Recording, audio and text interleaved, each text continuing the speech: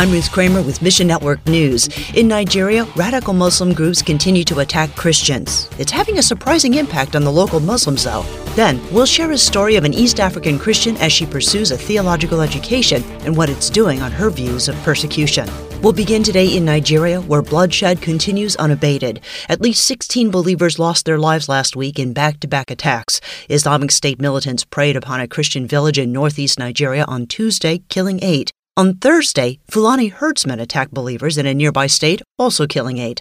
World Mission's Greg Kelly says, this northern part where all these issues are happening, the government is turning a blind eye to the atrocities, and it's frustration to everybody, even the moderate Muslim community, because they realize instability in their country prevents international investment. It destabilizes any business activity, any kind of growth from an infrastructure standpoint. There's at least one silver lining to government inaction and Islamist violence. One of the comments that we heard from a Muslim leader is they're so frustrated with what Islam represents and how it manifests itself in northern Nigeria. Muslims who were opposed to the gospel now want to know more about Jesus. One young man came to us and he said, "Hey, I want a Christian Quran." He didn't know what it was called. He essentially was asking for a Bible. He sees love being expressed from Christians. He doesn't want anything to do with Islam and what he's seen of it,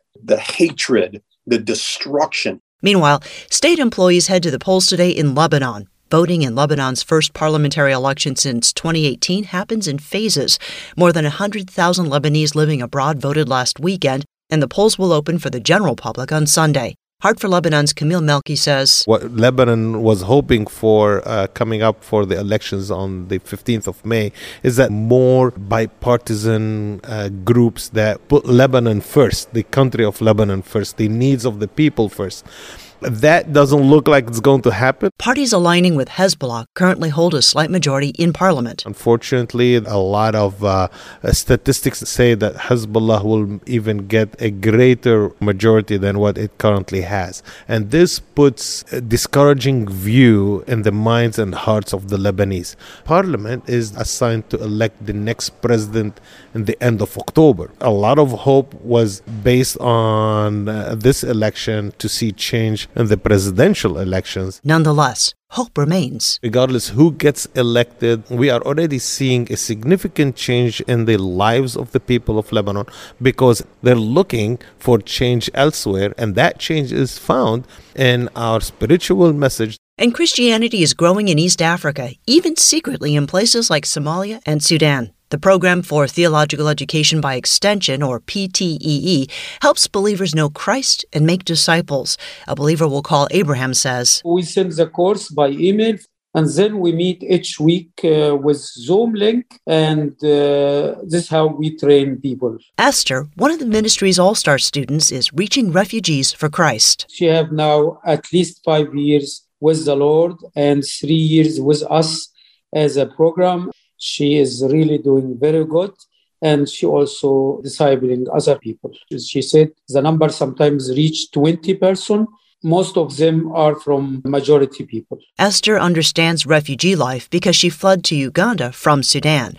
Her family started persecuting her when she became a believer. She have a group of others who accept the Lord, and she make like a small church with her husband, and he ordained as a pastor. PTEE courses help Esther grow deep faith roots so she can withstand persecution and help others do the same. She finished 5 courses from PTE.